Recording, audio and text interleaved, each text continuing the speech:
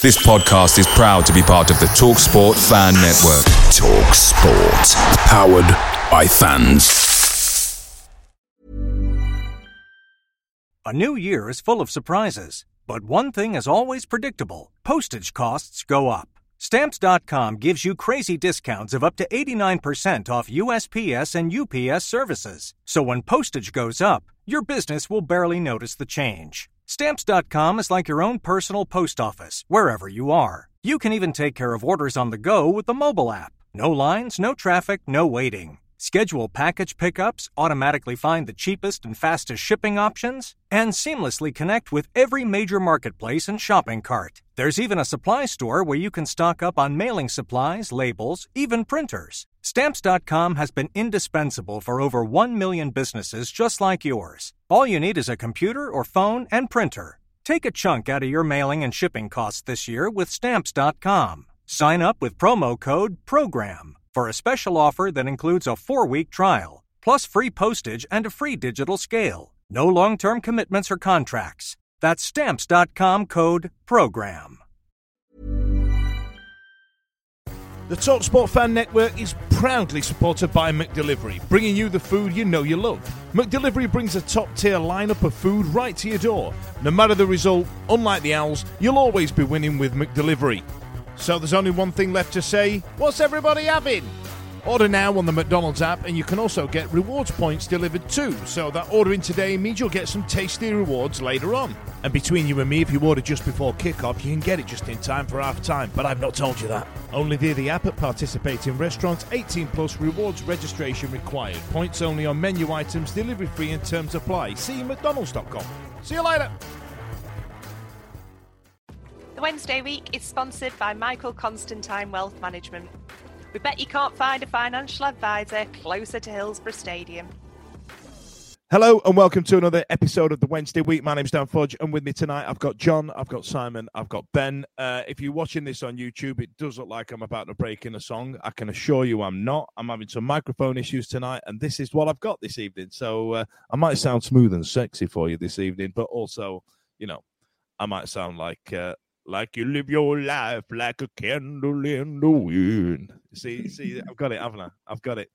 Right then, so, oh, God, who are we talking about this week? I mean, God, it's got to be somebody new. And, is it going to be Wimbledon? Is it going to be Spurs? Who are we playing, lads? I mean, who are we talking about this week, Si?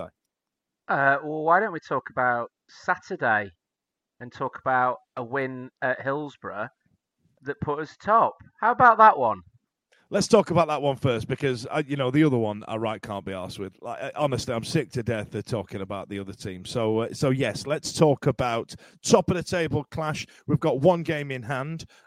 Win this and we go top, and still maintain our game in hand. Big attendance at Hillsborough Bend this week. It weren't too shabby, were it? It weren't pretty though either. No, it were good. I don't think it were as best performance of the season, but it were up there, and we did what we had to do. That early goal, I think it'd been a completely different game had it been 0-0 at half time, and then they'd have probably been happier with a draw. But that early goal really put us on top, and first half dominated. I think we could have had a couple more. Probably should have created a bit more in the first half if we're going to be critical, and then second half, we just showed how solid we can be, really, which we've been all season, and we don't really show any sign of, stopping that. 17 clean sheets for the season, and we're at, early Feb? I think that equals club record, doesn't it? Which, it shows how solid we are, and it should have been 2-0, let's be honest. I've got a bit to say about that because it's absolutely bullshit, but we'll get to that. To be fair, he was stood right in front of the keeper, but I guess we'll get to that. Now, John, I think Ben's right in his assessment there. It was a great win. We had a great crowd. It was a result we wanted. But when you actually think about the performance that was put in, it weren't our best one, were it? But surely that's a sign of a good team, right? Absolutely. I thought we absolutely nullified Plymouth. They obviously would have been wanting to come away with a draw at least, preserve their top spot. I thought we controlled the game from start to finish. I never really thought that they were a threat. The only threat was that it was only 1-0, and whenever it's only 1-0, there's always the chance that they can get a free kick, or they got a free kick from diving, didn't they? But deflected goal, anything like that. But I thought we absolutely controlled the game. I thought the crowd helped. I thought Hillsborough being over 30,000 was an absolute thing of beauty. I wish we could do it every week. I think it makes a massive difference to the players, to the atmosphere, to the away players. I think it can be intimidating because Plymouth won't have played in front of a crowd as big as that for a long, long time, I would suspect. And I thought it all sort of worked in our favour. And but for some horrendous officiating in terms of looking at our replay screen. I mean, we haven't had a screen for like a decent screen for years. We get one in and it's coming back to bite us on the bum, innit? And it would have been a comfortable and well-deserved 2-0 victory instead of just a 1-0, but thoroughly deserved it. And what made me smile was when I look back on some of the videos, they were, I think right before we scored, the Plymouth fans were singing, "We're Plymouth, Argyle, we're top of the league." And then, boom, Patterson just slots one in, cracking finish. And we said, thanks very much, we'll have that song, we're top of the league. And it was just a great day all round, wasn't it? Yeah, it weren't too bad, was it, Simon? Now, I mean, I thought it was great, but I tell you what it was. I watched Everton earlier on that day play. Who did they play? They beat 1-0. Arsenal. Right, they beat top of the league Arsenal, and you've heard that phrase before, 12th man, and get the crowd behind them and stuff like that. And the Everton fans were in fine voice. I mean, it was actually really impressive to see Goodison Park as full as what it was and as loud as what they were, given the troubles that they're having. And at that point, watching that game, at my advanced age, it was the first time that I realised what the 12th man was. And it's every touch, every niggle, every pull, and it's noise, and it's vitriol, and it's passion. And we had that in spades on Saturday, didn't we? Yeah, it was great. It was wonderful. It was wonderful to see from start to finish. To, like John said, Hillsborough is a thing of beauty when it's full. And you know what? The cynic inside me was expecting issues in regards to driving there, parking, stewarding, running out of pies by 10 minutes into arriving, running out of beer. Wednesday did it absolutely perfectly.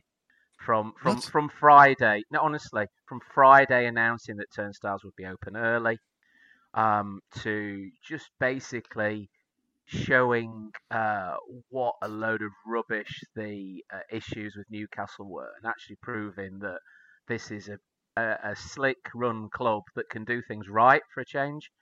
And it was great. Yeah, there were queues, but there are always going to be queues, isn't there? Because there's 34,000 there.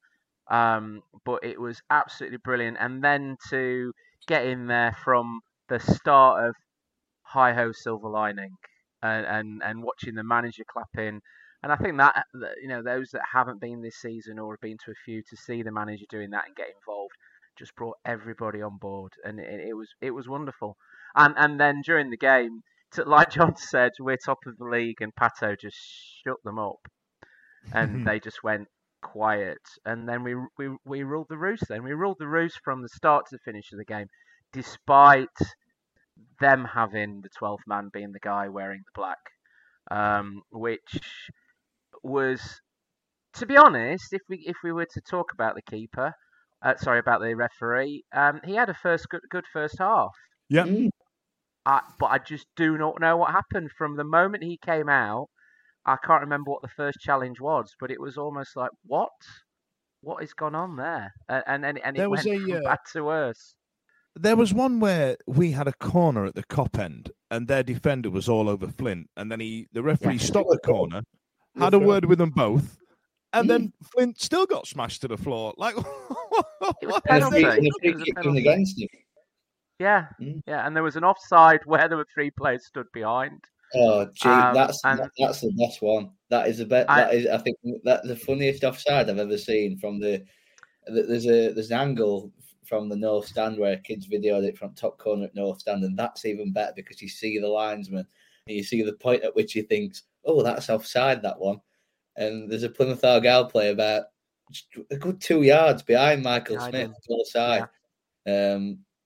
Bizarre. I mean, at time I said to my dad, I said, no, nobody's moved. It's not like anyone's like run past anybody there. Everyone's just stood still. I'm not sure. But it was night and day, wasn't it, in regards to the performance? And that was the weirdest thing.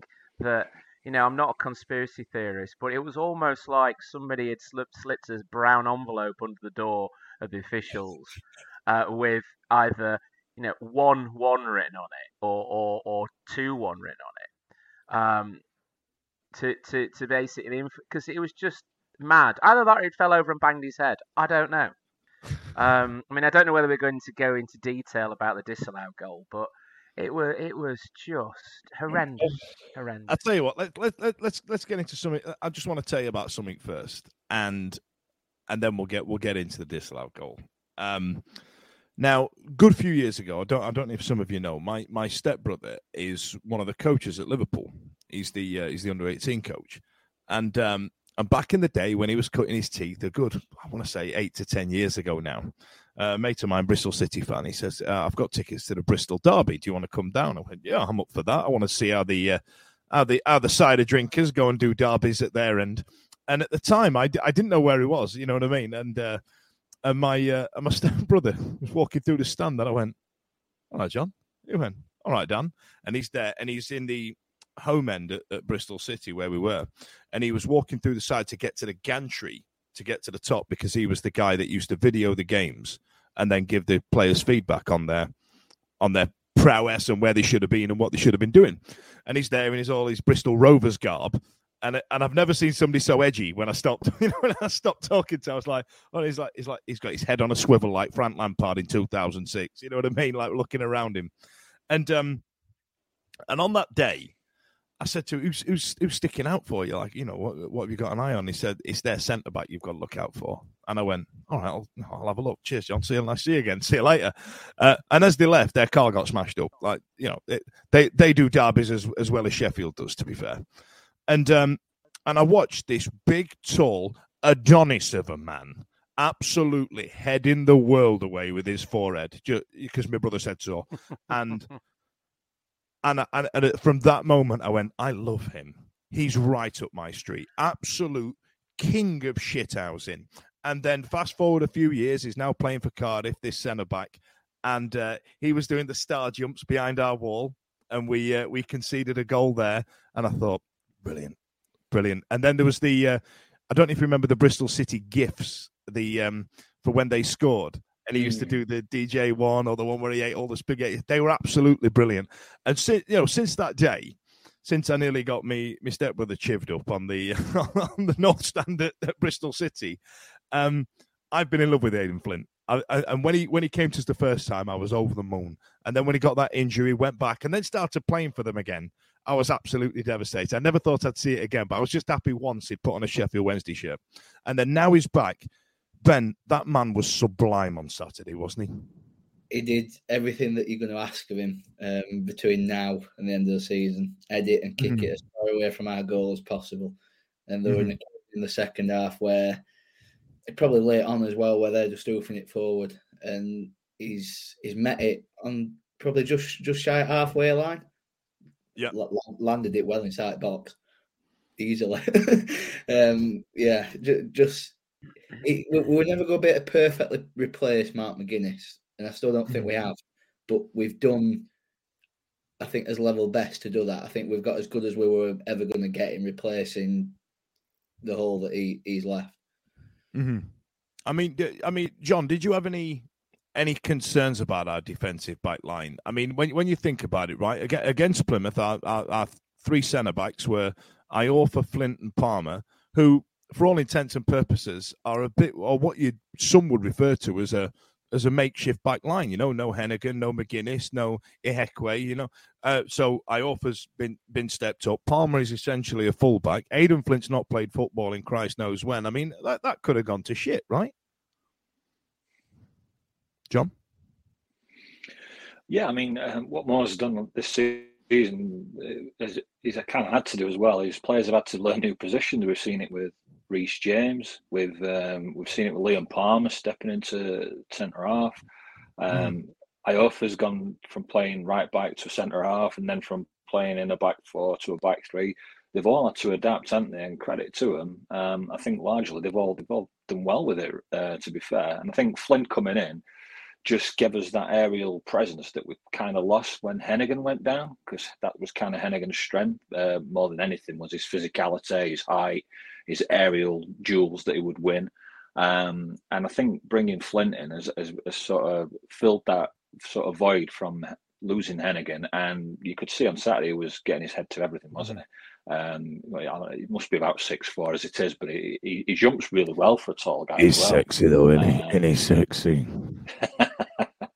Yeah, and he's just one of them characters as well, isn't he? We've got, and having Patterson in the back line as well. You got two shithouses in the back line there that will get stuck in, not afraid to put their head in where most people won't put their feet. So I thought it worked well, and I think. Not really concerned, because whether it's the level that we are or whether it's the confidence that we've got, or we don't mind who we're going to play at the back, 17 clean sheets tells you that we'll stick anyone in there and we're confident we're going to get a performance out of them, and we're going to be solid at the back. So they're obviously a lot better and a lot more well drilled at the back than they were perhaps the start of the first couple of months of the season. Absolutely. Now, Simon, there's an element of, the team that must not be named ever again for at least 2 years. They come to Hillsborough and they try and stop us playing football. Many teams have tried to do it at Hillsborough. They come on, stop us playing, try and neutralise Bannon. A lot of the time we've played round and we've won 1-0, we've won 2-0, we've not conceded. But Plymouth was a different kettle of crabs for me. And there was a point where we've had to stop them playing football a little bit.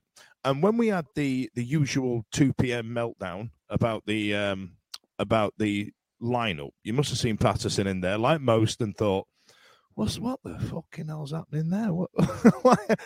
How has this happened? How have we got here? But then, as the game rode on, and the physicality that Flint and Patterson possess, all of a sudden that change that Moore made to put him in that position was inspired, wasn't it?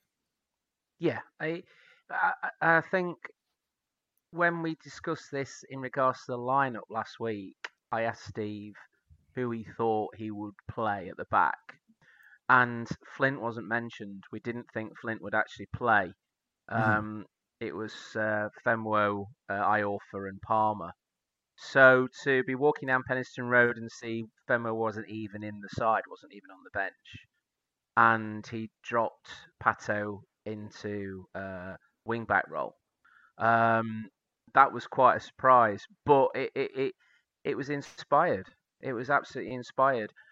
Helped by a midfield who were so up for it.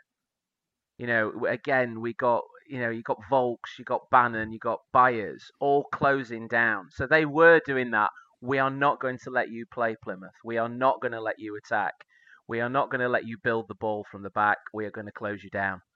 And that's what we did for probably 80 minutes of the entire game. I think when you're right about Bannon. Bannon was a man possessed that day. He was. And as daft as it sounds, because of the level that he plays at, he doesn't really get enough credit from the fans online and shows like this and all the rest of it. Because his bare minimum is so high. But I need to mention Bannon here, because I thought he was sublime.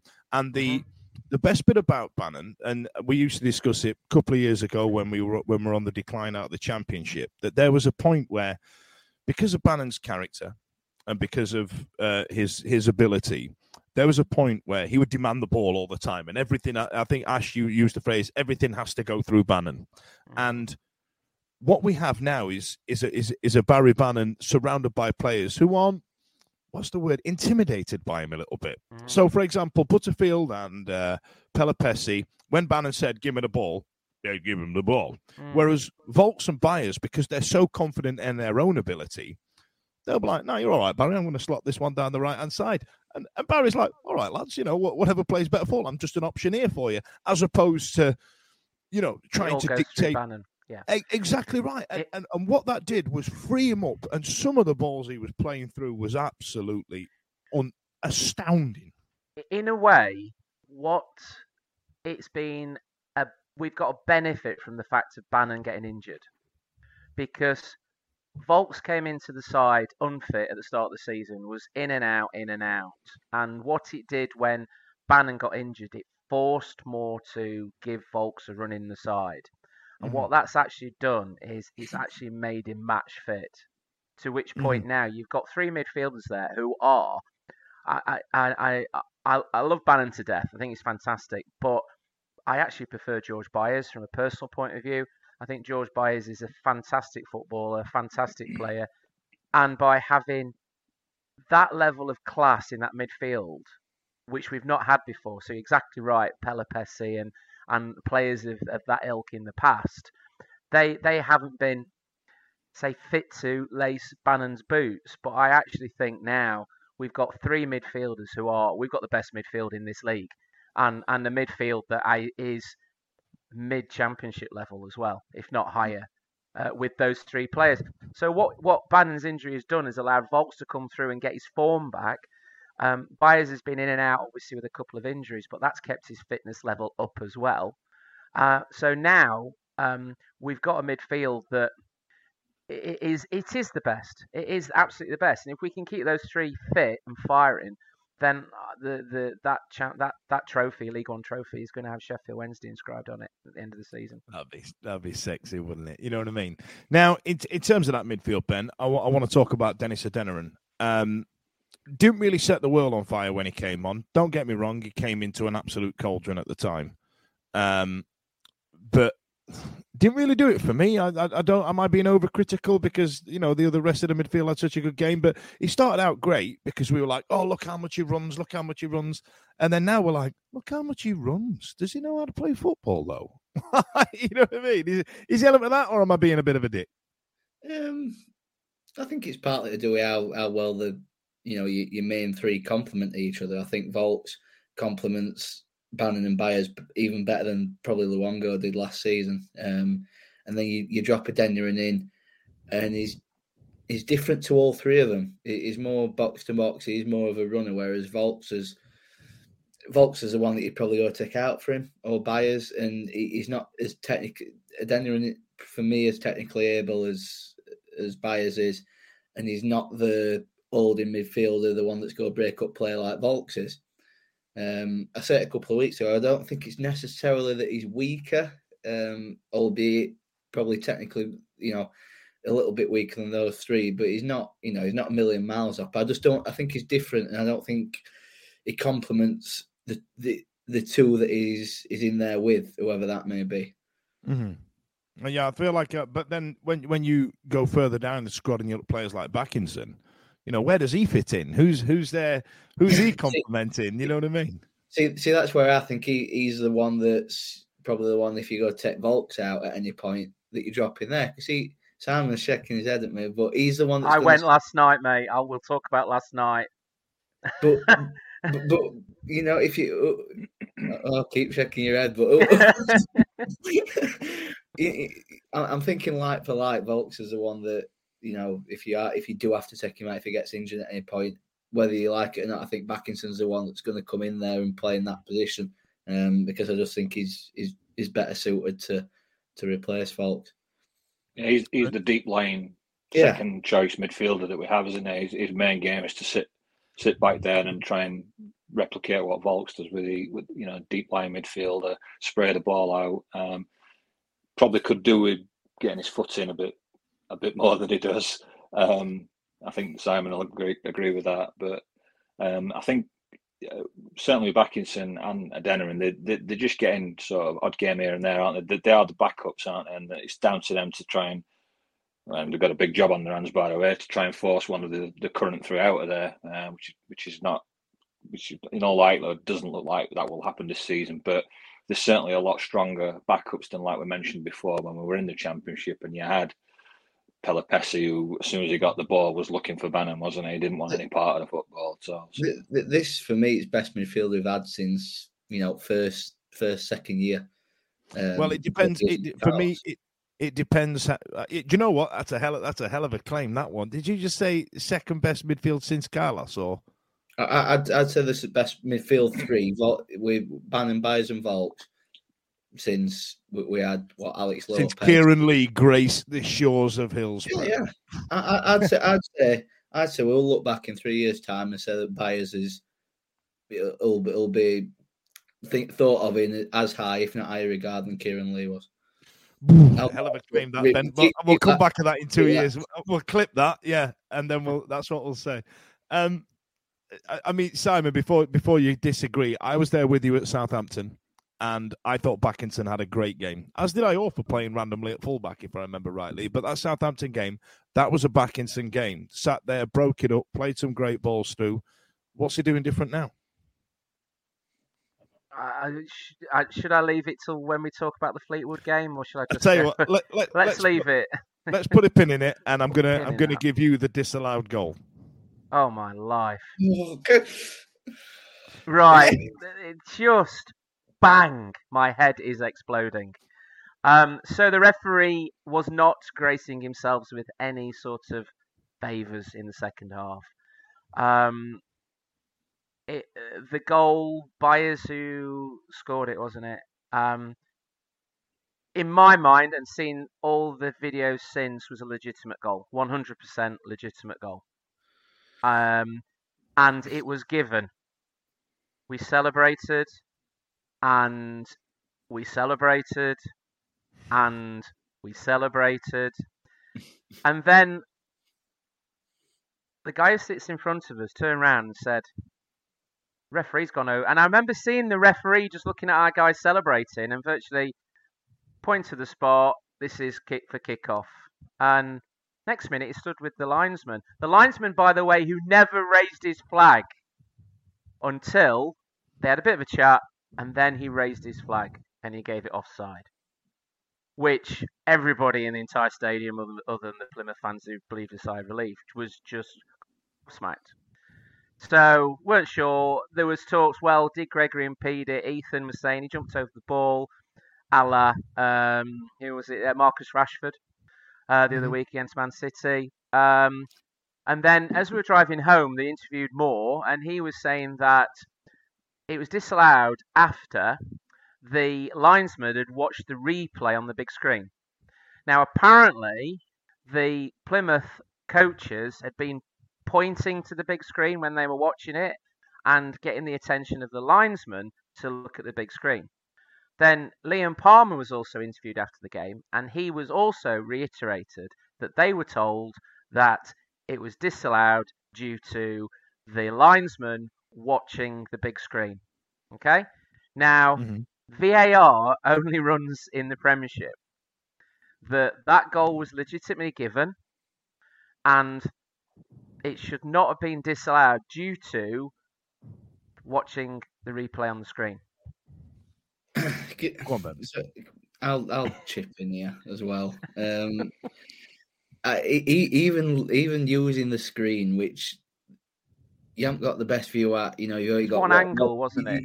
You've looked like that. You've looked up at big screen.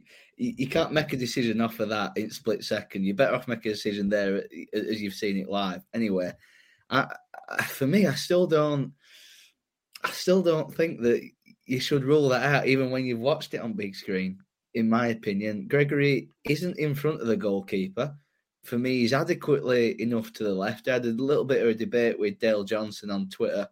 It might have been on Sunday about this. He said that Gregory had interfered with the goalkeeper. For me, I were on the cop, and usually I'll be a bit, I'm not sure if I want to celebrate that one, if I think it's a 50-50. But Gregory's well to the side of him and in line. It's not in front of him.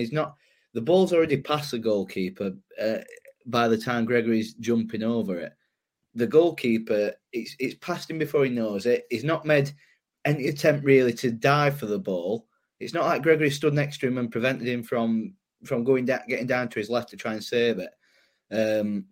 So for me, I don't see how he's interfered. And Simon referred to Marcus Rashford example, which I did on Twitter as well. How can you say that one isn't interfering with the goalkeeper, yet Gregory is? When, for me,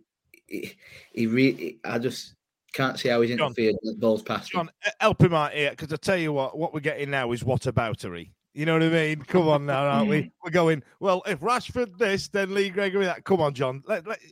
You've got the deciding vote on this, because this is utter shit they're talking here. Come on, pal. It was a fair goal and it should have stood. And I think no. The problem was it was you know, and I think Moore kind of was pragmatic in the end when they interviewed him, because we'd won the game.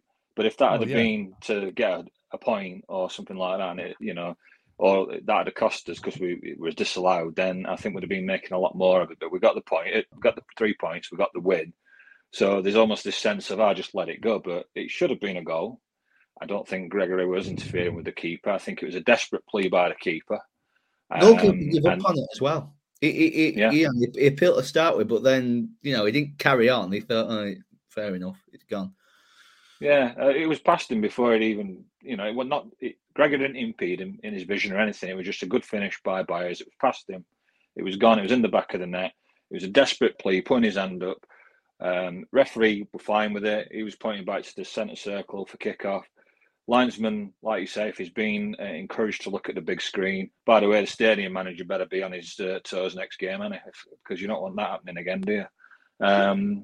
But yeah, for me, it should have been a goal, should have stood, should have been 2-0. Then again, the replay went up because it got allowed. You know what I mean? Like that's why it went up.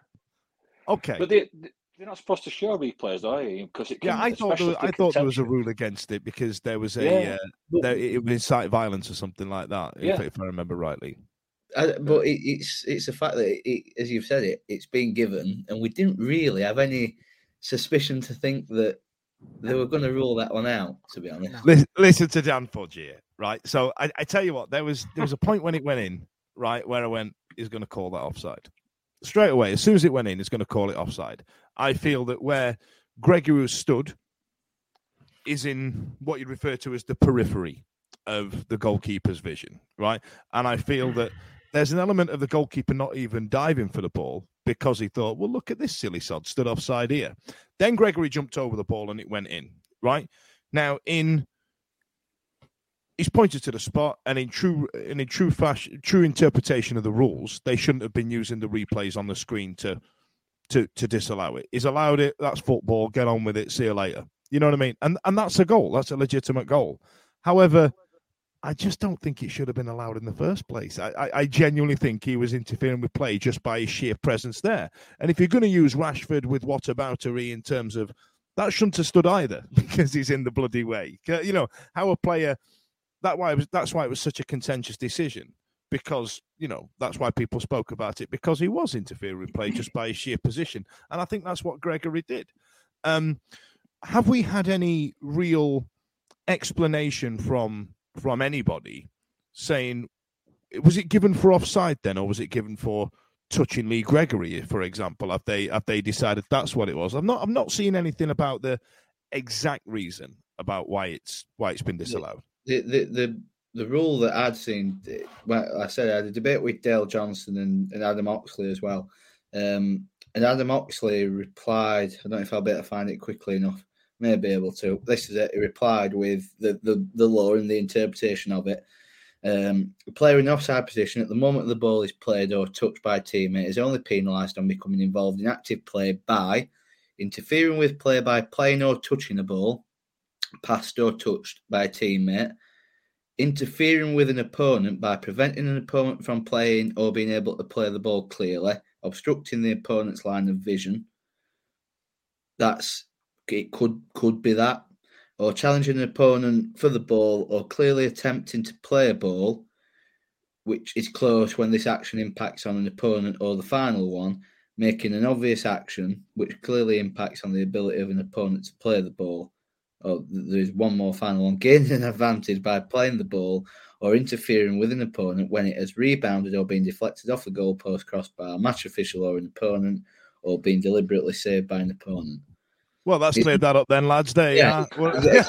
It's the vision one, isn't it? It's got to be the vision one. You'd imagine it's either the vision one or make an obvious action which clearly impacts on the ability of an opponent to play the ball. In that case, of which case, Dan eloquently argued, but you're wrong. The ball came in from he came in from the right hand side. Byers came in from the right hand side. Gregory was stood to the left of goal. If Gregory was impeding his sight on the ball, then what on earth was he looking to the left hand side when the actual because attack there's came a player the coming right-hand in side? and he's got to go and mark him. So what he's done, he's moved to the left a little bit, left his near post open, coming over just by his presence. He's got to essentially mark him, and that's why he is in play, as it were. Now, if he was offside, if he was where he was, it bounced off the post and he shinned it in, then then it's offside. Then it's offside. But why did it take so long for the linesman to flag? That's the wrong bit. That's the wrong bit. Whatever goes on that screen. I mean, whatever happens on that screen. 6 years ago, we used to have the word "sh" written on it. You know what I mean? And now all of a sudden, it's a bloody like that. That's mental, right? That's wrong, isn't it? That I genuinely agree with. But in terms of the actual, what's the word? In terms of the actual decision itself, I can see why it's made, and this is why, for me, I feel that VAR doesn't work, because I still believe that a good chunk of the rules are interpretation. We've all been on the park, and someone's gone handball, and the other kid's gone ball to hand. There was never a rule that said ball to hand. What the fuck are you talking about? But we've all shouted it, right? You know what I mean? So there are still rules where it's 6-1 after the other, and if you're having a chat on somewhere as reasonable as Twitter, Ben, you know what I mean? One of you posting up the rules essentially proved both of you right and both of you wrong at the same time. It's not any clearer, is it? Right? Mm. However, I will always plant my flag in the fact that they shouldn't be using the screen, and there shouldn't be 90 seconds after disallowing a goal because they've seen a replay on the screen. Mm-hmm. And what the fuck are we doing as a stadium by giving them that opportunity? As soon as we saw the Plymouth bench gesticulating towards the camera, get it off. Yeah. Get an advert for the restaurant up on there, Erstie's Bar or something. Fuck's sake. The problem being is that that was on top of every other decision that the referee had made during the game. So it wasn't as if he'd made one mistake in that second half. So Wilkes literally having the shirt pulled off him, which was a yellow card every day. Wilkes got away from me, played advantage. Then it was a good advantage. And then the play broke down, and he walked up to the player who literally should have had a yellow card and just went, "Don't do it again." And this is.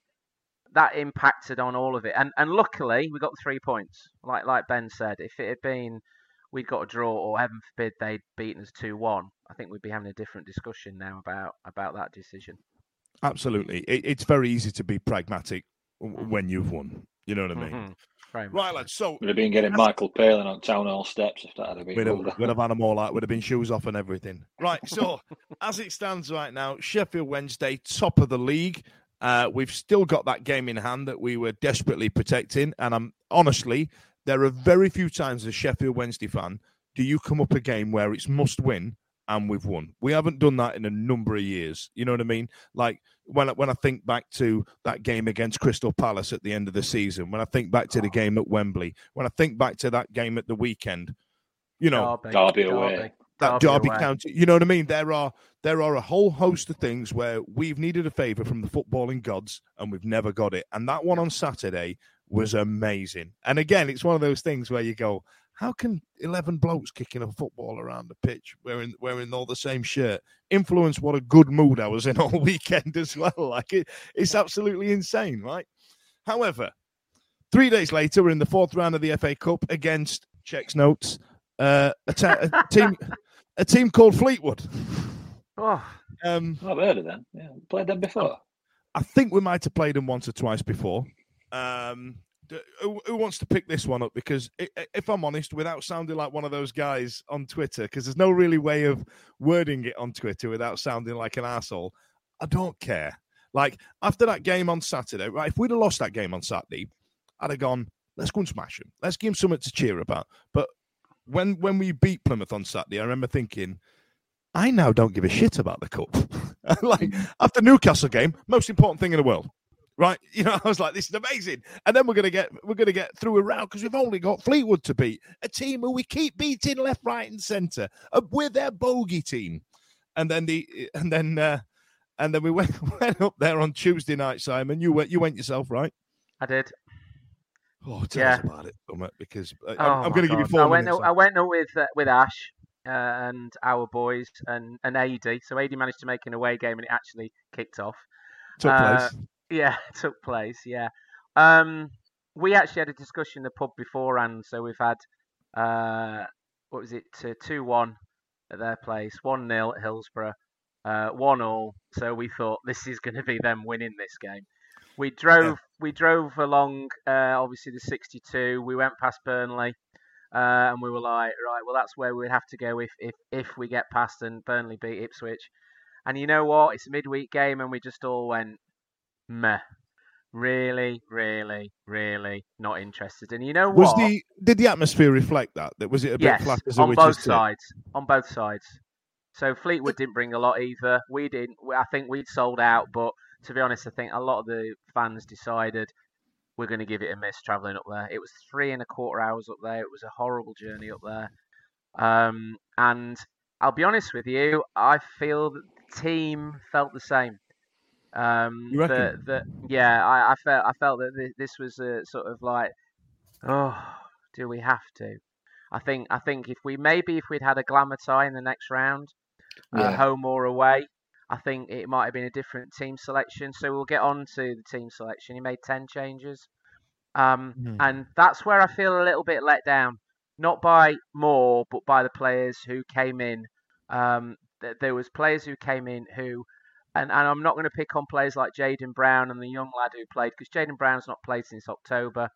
The young lad who had is he 17, John? I think he was his debutant. Yeah, and I, you know what? I thought he had a really good game. I thought he was the shining star out of it. But players like Backinson, the midfield of Adeniran, Delibashiru, Backinson really let the fans down and let Moore down, because they are the players who are the ones that should have taken on board and pushed. You know, like Backinson and Denerin and Delibashiru, they're on the cusp of the first team, and they didn't turn up. Midfield was absolutely dreadful. I think he got his selection at the back a little wrong, because that guy the big guy who plays up front for them, number 20, who scored the other week against us. He was either up against Hunt. Is that how you pronounce it? He was up against. I mean, he's a massive unit, good player, really good player, and he was up against Palmer at one point. He was up against Hunt at one point. We were playing Hunt as a centre back. Then they put Femwo across on him, and not all three of them couldn't cope. To which point, obviously, at half time, we made a substitution at the back and brought Dominic on, and it felt to me that the players felt the game was a minor irritation in their way to hopefully winning the league. That it was just a bit of a game that we've got to play. I mean, we talked about it walking back to the car afterwards, and we said that maybe what we should have done is basically say to the fans, you know what, we're going to put the youth team out. You're going to put the youth team out. Don't bother coming up to watch it. We'll knock some prices off some tickets for a home game. If the FA fine us, fuck them. We don't care. And just basically treat it with the contempt it deserved. I'd never, ever, ever, ever want to go to Fleetwood again. And I must say, if I can say one positive, the stewards and the police of Fleetwood and that East Flight Coast were brilliant to the Wednesday fans. They were wishing us a safe journey home.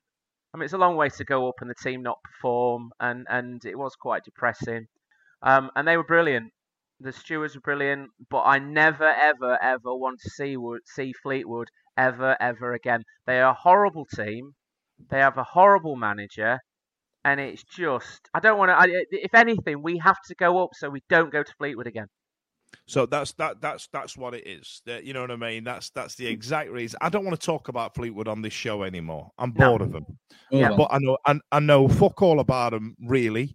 The only thing I can get is that they have a shithouse manager, and they constantly have a shithouse manager.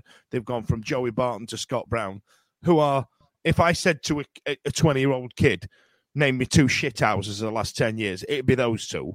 You know what I mean? Aidan Flint probably being the other one. You know what I mean? He's probably going to manage Fleetwood at some point in the future.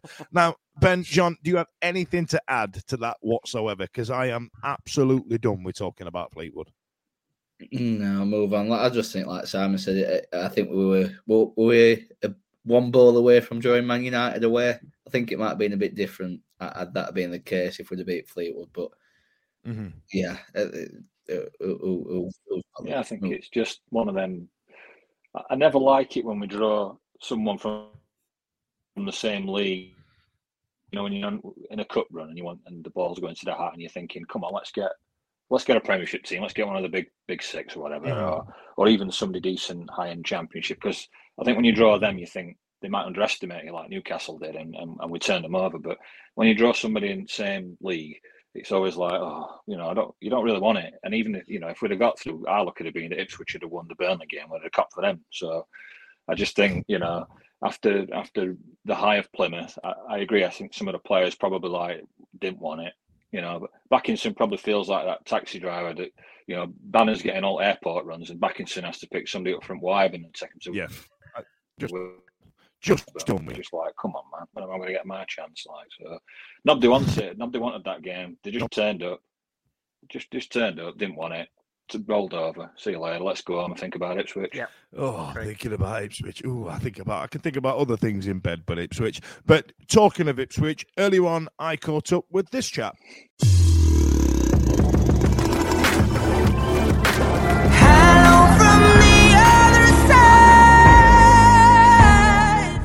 Okay, welcome back to another part of Hello from the Other Side, where I talk to somebody from the other side. It's as simple as that. Today I'm talking to Roscoe from the Kings of Anglia podcast. Ross, are you all right, pal? Yeah, looking forward to the game this weekend, mate. A big game, two of the top dogs in League One. Bring it on, my friend. Well, I tell you what, it's interesting because, a lot's been made of Derby County's charge of late, if they've been tearing up the league. I mean, are you looking over your shoulder to them, or what? What do you reckon? Yeah, sadly, it's becoming that case now because we've dropped points, we've lost some games, and for a while we were running away with it. Really, we're like, okay, it's just going to be a battle of the three teams, yourselves and Plymouth. But now Derby are creeping up, Barnsley bolting a little bit. So sadly, Derby are going to be one of those teams. That are like, okay, when we play them, it's going to be massive. Well, that's a lovely segue into what I was going to ask you in terms of K to the X. So there's a couple of players that Derby have got in Mendes Lang that we had last season, and Joe Wildsmith in goal. And fair play to him, it didn't really work out at Sheffield Wednesday for them, especially Mendes Lang, who a lot of fans would blame for not tracking back in the playoff semi-final last season. But they seem to be doing okay, and you guys have got George Hurst, and there's a lot to be said about George Hurst and Massimo Luongo, who played for you in a few years ago. So let's start with Mass. How's he getting on? Is he all right? Are you looking after him? Well, he's. It sounds like he could be injured. He didn't travel on Tuesday night for the replay against Burnley, so that's not great. But when he has played, he actually played in the first game against Burnley at Portland Road when we drew 0-0. And it was fantastic when he came off the bench and he played really well. And I've always liked Massimo. I've always followed his career when he came on loan back in 2012 from Spurs. And, he's gone on to go to Swindon and yourselves and QPR. And I've always liked him as a player. And when he signed, I thought that's a great signing for a free transfer. Was with you guys last year, was in the playoff team. And I thought that's a great signing. But then you also wonder, he hasn't played much football. He didn't play at Middlesbrough all season during that, first half of this season. So he's always up, is he going to be fit? He's only played a couple of games, but he's going to be a solid player, I'm sure, going forward. I don't know if he'll play this weekend. Will he be in the 18? I don't know. But, a player that I like. But you know what? I'm happy for him. There's a weird thing where, like, when Mass left, he posted something really cryptic on Instagram, something along the lines of, well, I didn't know I was leaving, or something that inferred that. And, out of the players so Darren Moore wanted to, rebuild his squad and get long-term players and all the rest of it. Luongo was one of those players that we were actually a bit, oh, wow, he's gone. You know what I mean? Like, there's no real animosity there. However, moving on to the other case of the X that you've got in George Hurst, he's not our mate. I don't know if you know the entomology of this story. So his dad is an absolute Sheffield Wednesday legend from back in the 90s. And And there was a point where I think his dad was kind of involved in trying to negotiate a new contract and try to get him some more money. And we played him in a few championship games, and he didn't really set the world on fire. Well, he's not David Hurst, if I'm honest. You know what I mean? And what happened was Leicester tried to buy him. We told them you can't have him, and then their feeder team from I want to say Finland or somewhere, or Holland or somewhere like that. He went there for a season, then ended up at Leicester. Then he's been loaned out. Then he was at Portsmouth and at Rotherham, and there was a really interesting bit where we needed to secure playoffs last season, and we needed to beat Portsmouth to make sure we were 100% in the playoffs, so we didn't have to, wait on any other scores for that day. And, I live on the south coast. I've driven up to Hillsborough. I've got all that way to sit there. And 7 minutes in, George Hurst has spanked one absolutely unmarked at our home end and shushed us all. Albeit, we did go on to win that game 4-1, but that was a tentative 20 minutes. Yeah, I can imagine. Yeah. So, as far as the Sheffield Wednesday fans are concerned, George Hurst isn't going to get a warm welcome.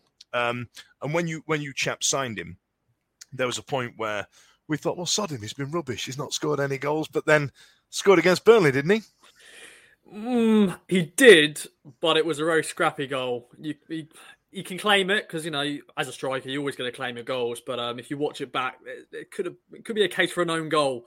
But once again, he's a player that Kieran McKenna, the manager at Ipswich Town, has been chasing for a while. He's really liked him.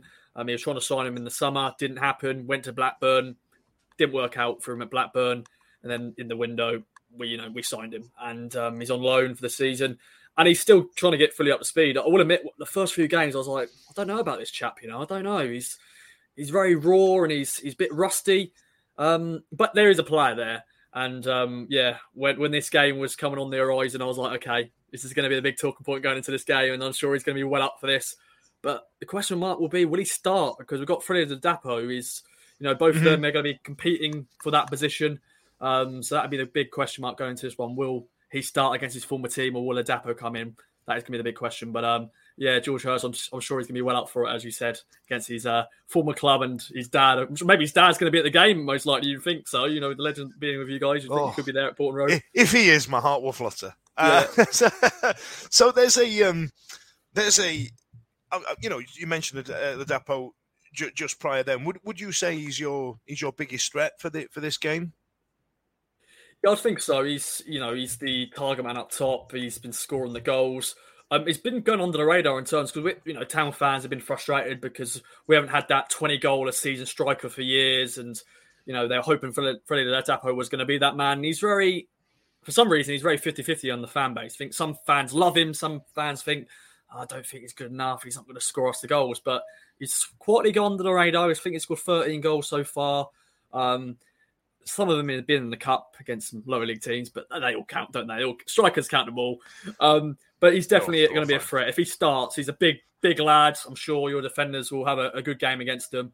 But he's definitely a player to look out for. And I'm sure he's going to be well up for this game. He scored against Plymouth in the game against them at Home Park. So I'm sure he wants to score against another promotion rival. Absolutely. Now, you mentioned earlier on about the three teams that we're going to fight it out amongst themselves. And I agreed with you. I thought you were right. But there's been a couple of years with Plymouth are an interesting one. Now, Plymouth have gone hell for leather for years now, and they absolutely go bound into the top league. And then they just fall away. Now, do you feel like Plymouth have managed to get over that hurdle a little bit, or are you hoping for another Plymouth collapse? Yeah, definitely this season, because last year we were completely out of the playoff race. I famously said actually on our podcast that the season was dead in January because we just had a bad result, and I just went, we're not. The season's done. Let's not even bother. Turn up, play a game, whatever, play the 90 minutes, but there's no point because we're not going to get in the playoffs. This year is very different. We're up there, thankfully. We have spent a bit of money, so you hope to be up there. I actually called Plymouth dark horses last season because I just thought they made some good recruitment. Even though Ryan Lowe left and went to Preston, I still thought they had a good squad. And, when we played them, I thought they had a good footballing side. This year, I feel they're different. Although they have had a big injury update with Michael Cooper, their keeper, going to be out for the rest of the season. That's going to be, for any club, to lose your main goalkeeper is a massive loss, massive blow. But I think they may just have enough. Even though Morden Whittaker is now gone back to Swansea, that's another big miss. but I think they maybe just have enough to cling on to at least playoffs this year. But I think at the moment, for me, I'm not saying this on your podcast, but I think you guys are going to do it, aren't you? You're definitely in the top two, probably win the title. Plymouth, yeah, I think they'll be up there. I think once again, we failed to beat them both times we faced them. You guys did beat them, so you got that over them. We just got to hope other teams beat them as well. But that's the thing this year. We're chasing. Mm-hmm. So, which is a frustrating thing. But maybe you guys, we're hunting you now. So yeah, we're the team to beat now, aren't we? This is new ground for us. I mean, a lot of teams come to Hillsborough and they want to turn up and all the rest of it. But there's an element of now, oh Christ, like we're top of the tree, you know what I mean? There's something new here. And then when we've had to play Fleetwood 3 times in the last 3 months with cup draws and rearranged fixtures and all the rest of it. And they got one over us on Tuesday, last night. And they really came to not play football, to really shut us down. And there's an element of when you're one of those big clubs, and Ipswich are in that same bracket where they've got these big stadiums, they've got this big following, and they just want to come up, shut up shop and see if they can grind out a 0-0 or maybe head in a corner or something like that. And I tell you what, League One's grim, innit? Oh. Or Fleetwood came to Porton Road, a few months back, and they scored like a 94th minute equaliser. It was just a deflection, and it was just deflating it was so deflating because you think, we've grinded out a 1-0 win here, and then out of nowhere, boom. And, Fleetwood fans, I always praise them because, that's a long way to go for them. That was a Tuesday night, and I think there's like maybe 50 people there for Fleetwood in the away end.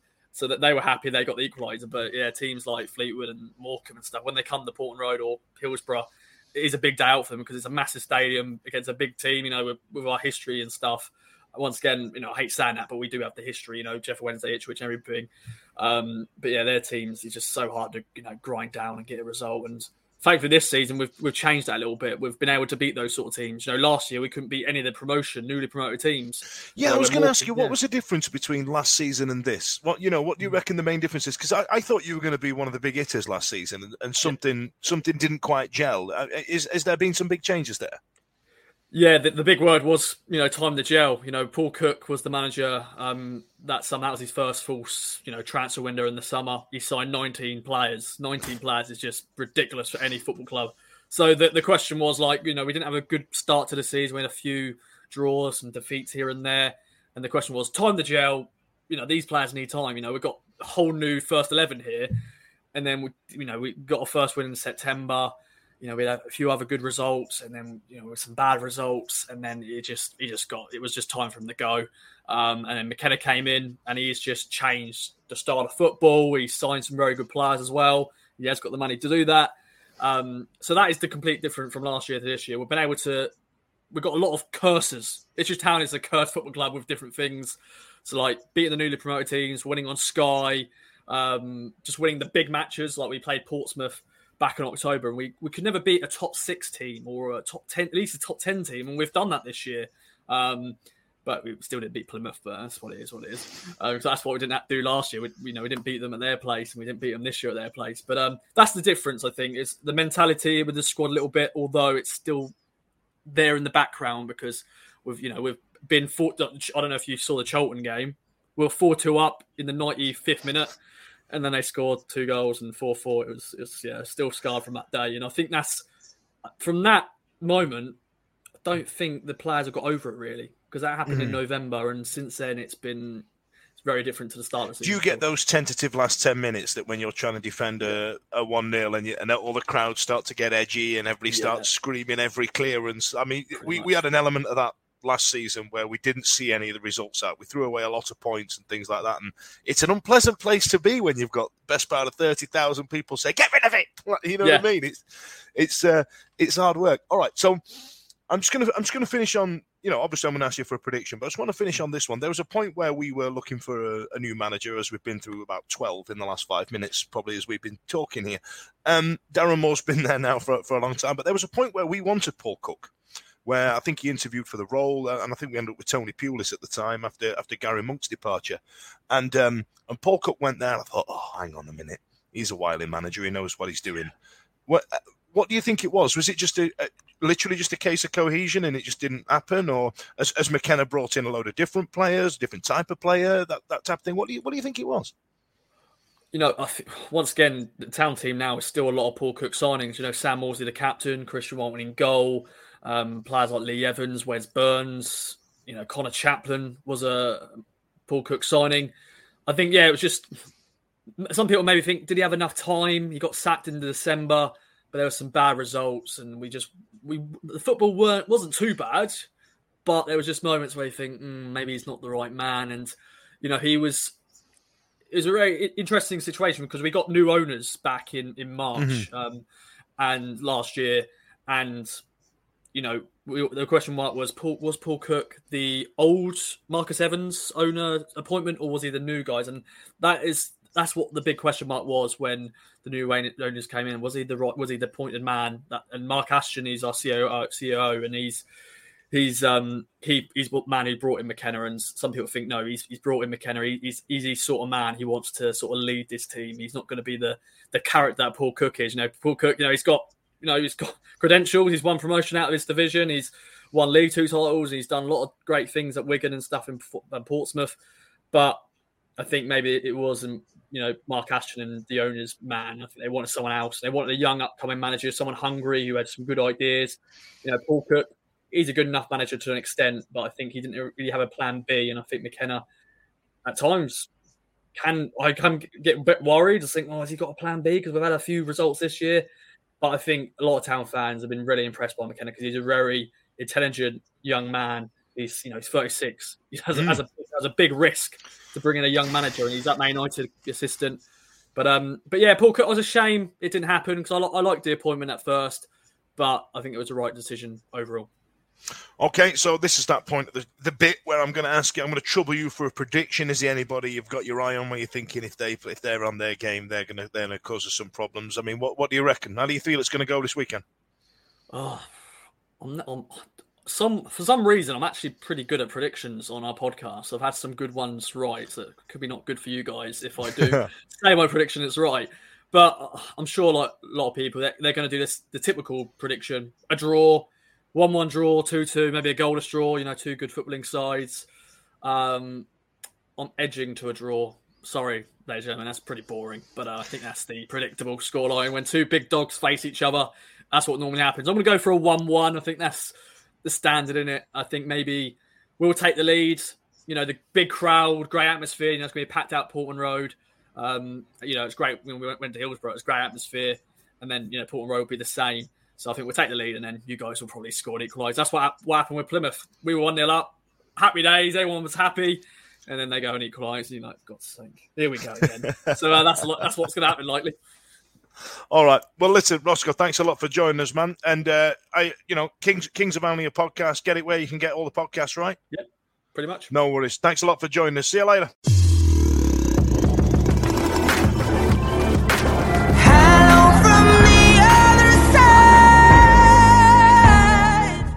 Thanks a lot to those guys.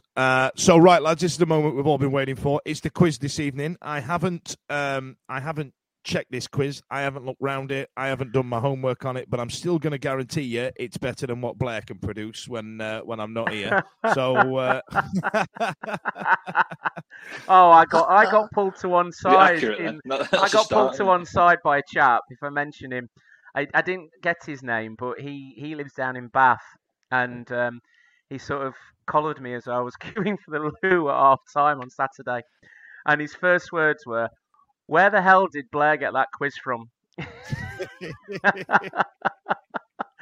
wasn't like, I turned around and went, "Oh, hello." Yeah, sorry about that. My one and only hosting, probably.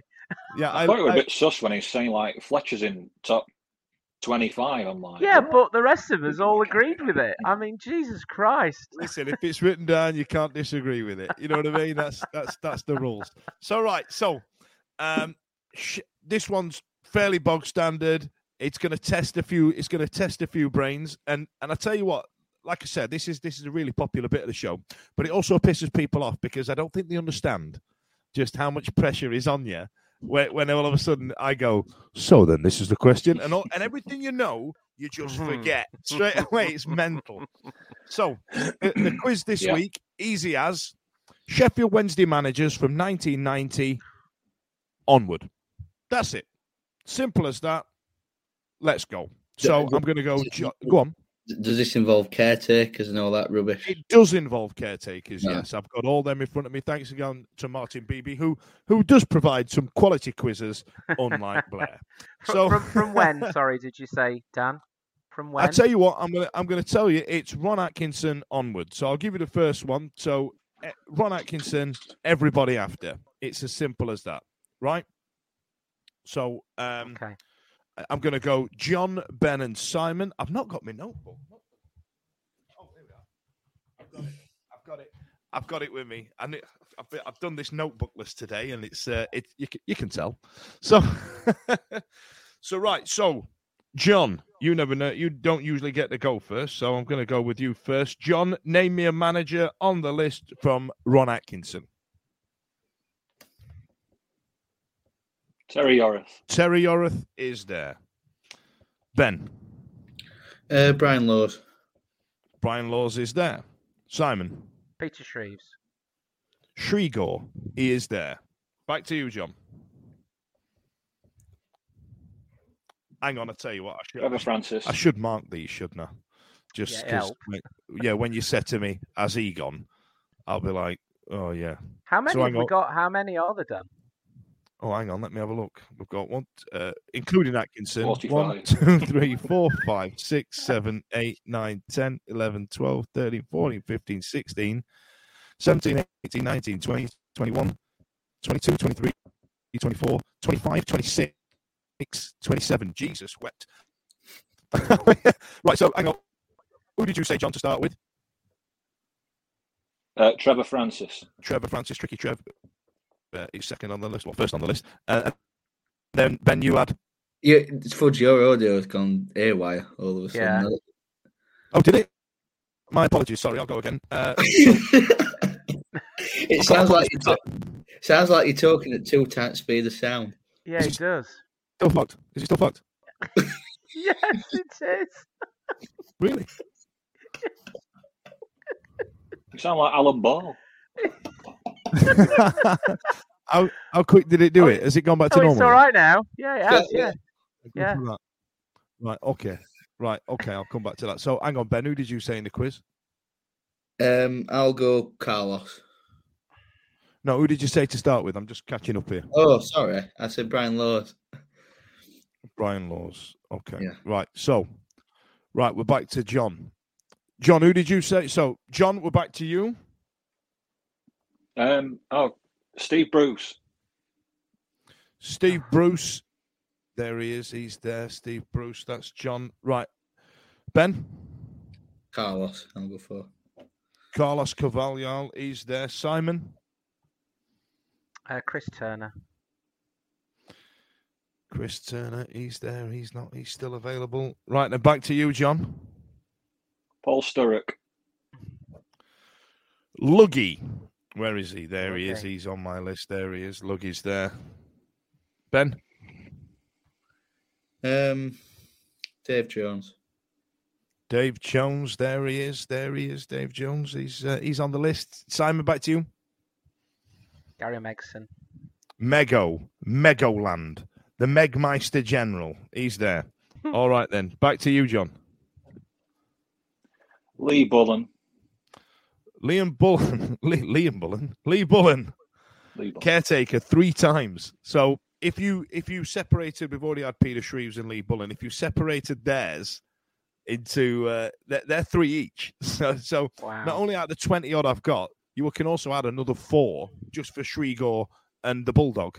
So right, back to Ben. Darren Moore. Morrow. Here he is, bottom of the list. There he is. Look, that's it. Darren Moore. Simon. Danny Wilson.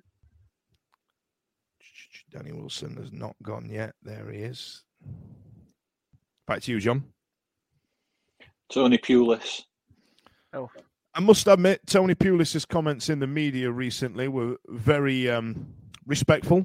there's a lot more he probably wanted to say because of non-disclosure agreements, and I appreciate the skepticism from a lot of people online. But tell you what, we can just go, look, you weren't the right fit. See you later. Fair play. I'll give him that. I'll give it him. But you're right. He should have done better when he was there, though. Ben. Gary Monk. Full of Gary Monk. There it is. He's there. Simon. Paul Jewell. Paul Jewell. There he is. Paul Jewell. Did anybody see that rumor of him in his homemade sex tape? Did anybody see that? No. If you Google it, there is a man on some homemade grumble movie that is a spitting image of Paul Jewell, and I am determined to find out whether it's really him or not. I really am. I feel like I've heard something like that on Under the Cosh about something like that. Yeah, it's a thing because this geezer is literally the spitting image of him. I've never seen out like it. All right, back to John. There you are. I'm not sure if we said this one. Josh Luhukai. Josh Lukai. We haven't said Dross. Cross between Freddie Mercury and Droopy the dog. Ben. Stuart Gray. Stuart Gray, caretaker, then manager. As such, now one of the top end coaches in the Premier League. That's great, isn't it? Simon. Alan Irvine. Alan Irvine, he's got to be on here. Where is he? He's got to be on here. Alan Irvine, there he is. Highly recommended and didn't really set the world on fire. John. I'm really struggling now. There's a couple of big ones you're missing here, lads. Is there? From when? 1990. 1990. So it goes Atkinson, and one of you's already had Trevor Francis. Yeah. So would have had.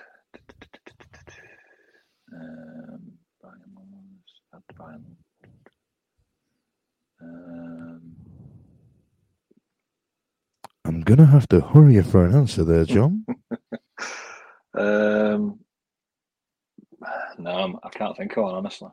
All right, that's John giving up the goat at 6. Ben, have we had Terry Yorath? We have not had Terry Yorath, so you can have Terry there. There he is. I said Terry Yorath, didn't I? Oh, did you? Yeah. I think you did, actually. No, we have had Terry Yorath, actually. Yes, I've got him. Sorry, I didn't mark him off. Go on, Ben, try again. Neil Thompson. Neil Thompson, that's a cracking one because he did hold the reins. Simon. David Pleat.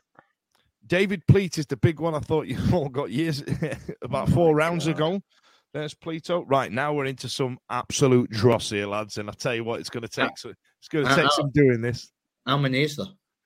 How many is there left? Yeah, there is 1, 2, 3, 4, 5, and they're all short termers. How many have you got, Si, in your head? I've only got one. I, to be honest, can't remember what we've said and what we hadn't said because I've not been writing them down.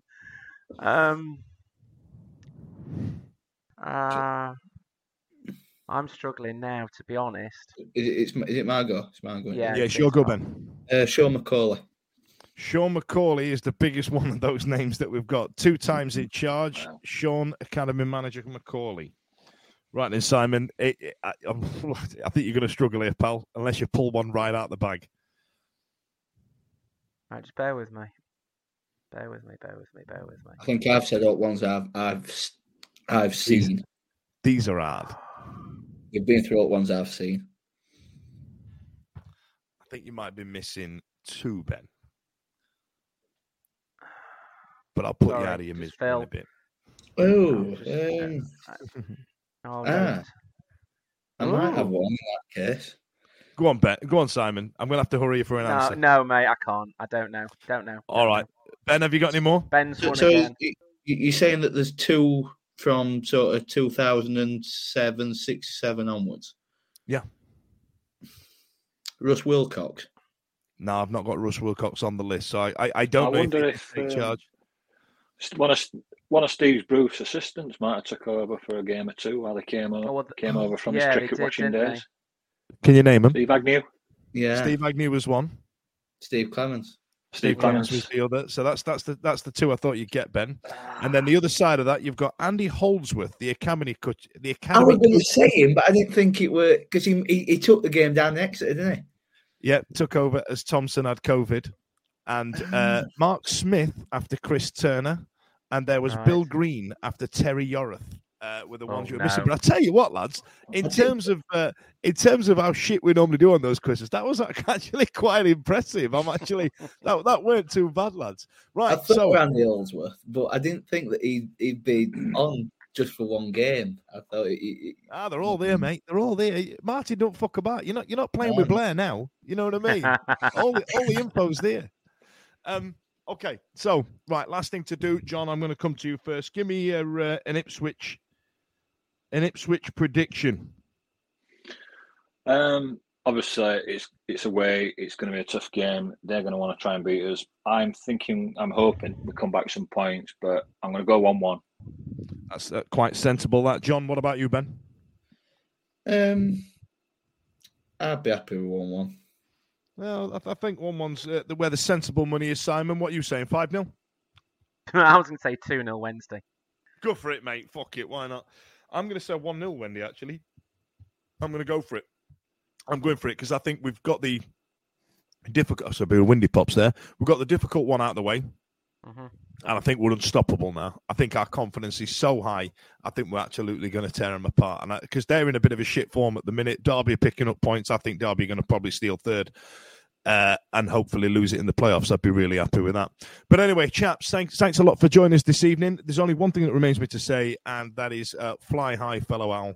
Big shout out to Serge Ostrom, who unfortunately passed away the other night just before recording. He was one of the big owls in the community in the online community, and I'm sorry to say he passed away from a long battle with cancer. But this one's dedicated to you, Serge. Thanks a lot for joining us. See you later. The Wednesday week is sponsored by Michael Constantine Wealth Management. We bet you can't find a financial advisor closer to Hillsborough Stadium. It's the 90th minute. You've got all your mates round. You've got your McNugget share boxes coming down the left wing ready to go. Your mate's already been booked for double dipping and you steal the last nugget, snatching all 3 points back of the net. Le Bosch. Automatic delivery now on the McDonald's app. You in? At participating restaurants, 18 plus, serving times, delivery fee and terms apply. See mcdonalds.com for more information. See you later. This podcast is proud to be part of the TalkSport Fan Network. TalkSport. Powered by fans.